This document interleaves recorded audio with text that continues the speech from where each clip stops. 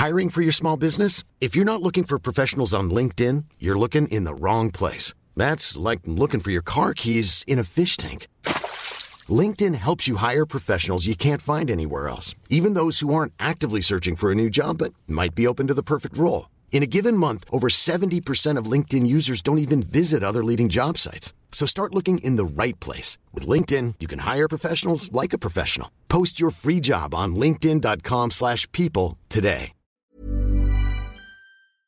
The Economist.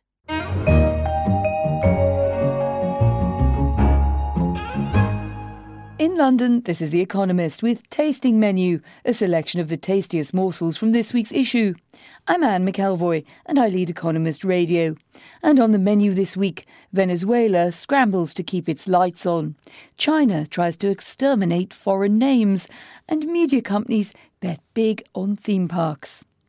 But first, Trump's triumph, America's tragedy, was our cover line. Defying political odds and conventions, and not to mention a plethora of condemning voices, Donald J. Trump looks certain to be the Republican candidate for the next presidency of the United States.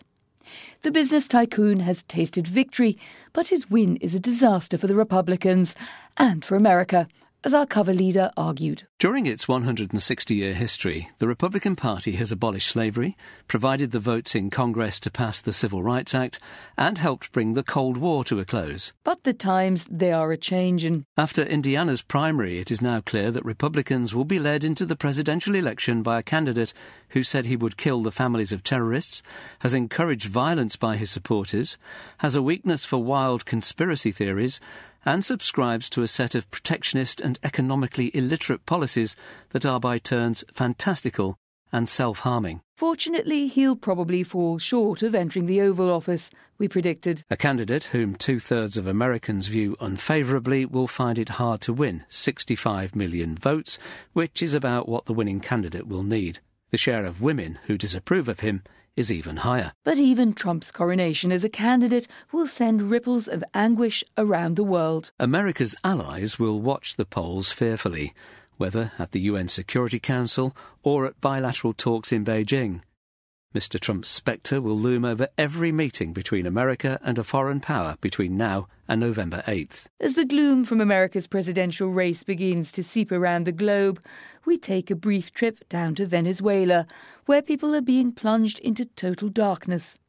As an article in our Americas section explained, the beleaguered country is running out of power, and the government is scrambling in the dark for ways to keep the lights on. It has instigated scheduled 4-hour rolling power cuts across the country, which in some areas have lasted for days.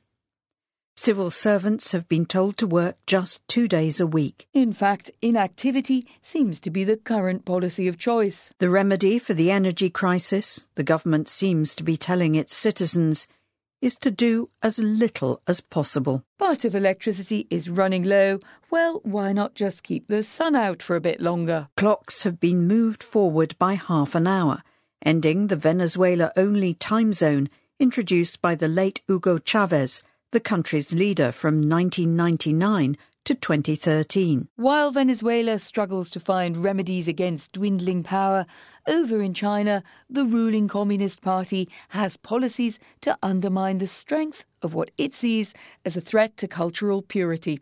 As an article in our China section reported, the subversive culprits being purged are unlikely candidates, foreign names. Weird names for housing developments, think Merlin Champagne Town and Oriental Yosemite, exist across China. Merlin Champagne Town certainly warrants a visit. The names in Chinese are generally the closest phonetic representation of the English words, sometimes with the English below for show.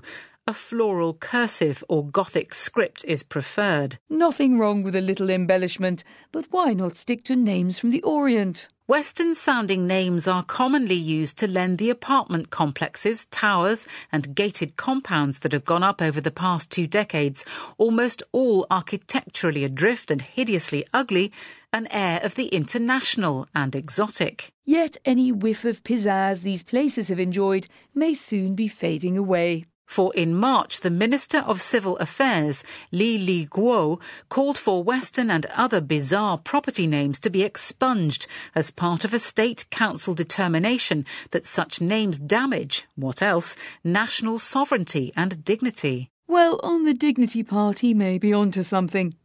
From the topsy-turvy nature of China's cultural whims, we flip through to our business section, where an article charts the ups, downs and loop-the-loops of the theme park business. It can be a hair-raising ride for investors, but it seems many media companies are betting big in the hope that the market will keep cranking up. Major media companies are clamouring to open new theme parks or expand their existing offerings. Universal Studios, which is owned by Comcast, has its own Chinese park in the works, a $3.3 billion project slated to open in Beijing in 2019. Viacom-owned Paramount Pictures has plans for a similarly pricey development outside London. Investing may seem a little perilous, what with the challenges of the theme park business. Delighting both 10-year-olds and their parents is a magical feat in itself. And as anyone who has heard the gruesome tale of Euro Disney knows, parks are costly to build and expensive to maintain. But it seems it's the twists and turns of other markets that are making investors jump on board. Newfound enthusiasm for them partly reflects upheaval in the media industry.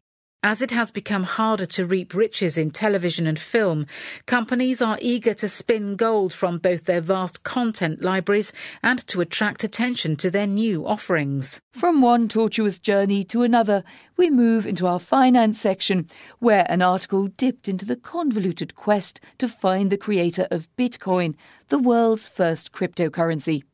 Since Bitcoin's inception, the enigmatic creator, known only as Satoshi Nakamoto, has kept stum about his identity, meaning, of course, that many have set out to uncover it. An article reported on the latest twist in the tale. On May 2nd, Craig Wright, an Australian entrepreneur, published on his blog what he claimed was proof that he is Satoshi Nakamoto. Mr. Wright tried to convince The Economist his claim was sound, but we had some qualms about certain aspects. In particular, Mr. Wright was unwilling to use his keys to sign digitally a message provided by us, which would have been stronger, although not absolutely watertight, evidence that he is Mr. Nakamoto. In the end, a spreading scepticism caused his claim to crumble. On May 5th, he wrote on his blog that he did not have the strength to continue trying to prove his identity, prompting most to add his name to the long list of false leads. In other words, another Satoshi has bitten the dust. But in this tangled tale of technology, plots and subplots abound. One theory holds that Mr. Wright was only one of a group of inventors of Bitcoin. Two possible members of that team, Hal Finney and Dave Kleiman, have died. We won't be hearing their side of the story then. But if you'd like to hear more on our Bitcoin quest, do listen to our Money Talks podcast, published last week. From the secrecies of Bitcoin's beginnings, we turn to our science section, where researchers have been trying to figure out all the clandestine affairs of the animal kingdom. As an article explained, keeping tabs on critters day and night can be taxing work, which is where a new tracker may come in handy. Hang a collar fitted with a GPS tracker and a radio transmitter around a wild animal's neck, or simply glue such a device to its back, and you will know all the time where it is. So you know which field it's in, but not what it's getting up to in it. For this, you need to have someone in the field, watching and taking notes. But some bright biologists have come up with an easier way to watch. By adding an accelerometer to the tracker, they have found a way to spy in detail on the lives of the world's fauna. They configured the device using the movements of captive chipmunks. After passing 28 hours' worth of data from the captive chipmunks, it was able to work out what the rodents were up to. Running, grooming, digging, eating, or lying still. 82% of the time. And perhaps what they got up to the other 18% of the time should stay between chipmunks. We follow them along the trail to our books and art section, where a review took a look at the history of the English country house. Harking back to early last century, it explored how the institution evolved between the two world wars. Looking back on the years before war broke out across Europe in 1914, Vita Sackville-West, an aristocratic English novelist, remembered an upper-class world of warmth and security, leisure and continuity. But this comfort was upended by years of turmoil. Mansions and estates were put up for sale at an unprecedented rate, which rose further after the stock market crash of 1929. Some were torn down, others abandoned. In the 12 years to 1930, more than 180 country houses were destroyed. Yet the haze of history around these real Downton Abbeys may have been hiding a period of great promise. The interwar era has long been seen as an Indian summer, awaiting the death knell of the Second World War. But, as Adrian Tinniswood argues in an engaging new account of interwar country house life, this has obscured a world of energy, invention and change. And a joie de vivre which couldn't be extinguished. A spirit of restlessness characterised the age. Country house parties could last from 48 hours to 3 weeks. Now there's a lesson we could all learn from the past. I'm Anne McElvoy and that was our tasting menu. Do send us your feedback via email, radio@economist.com or on Twitter @EconomistRadio. In London, this is The Economist.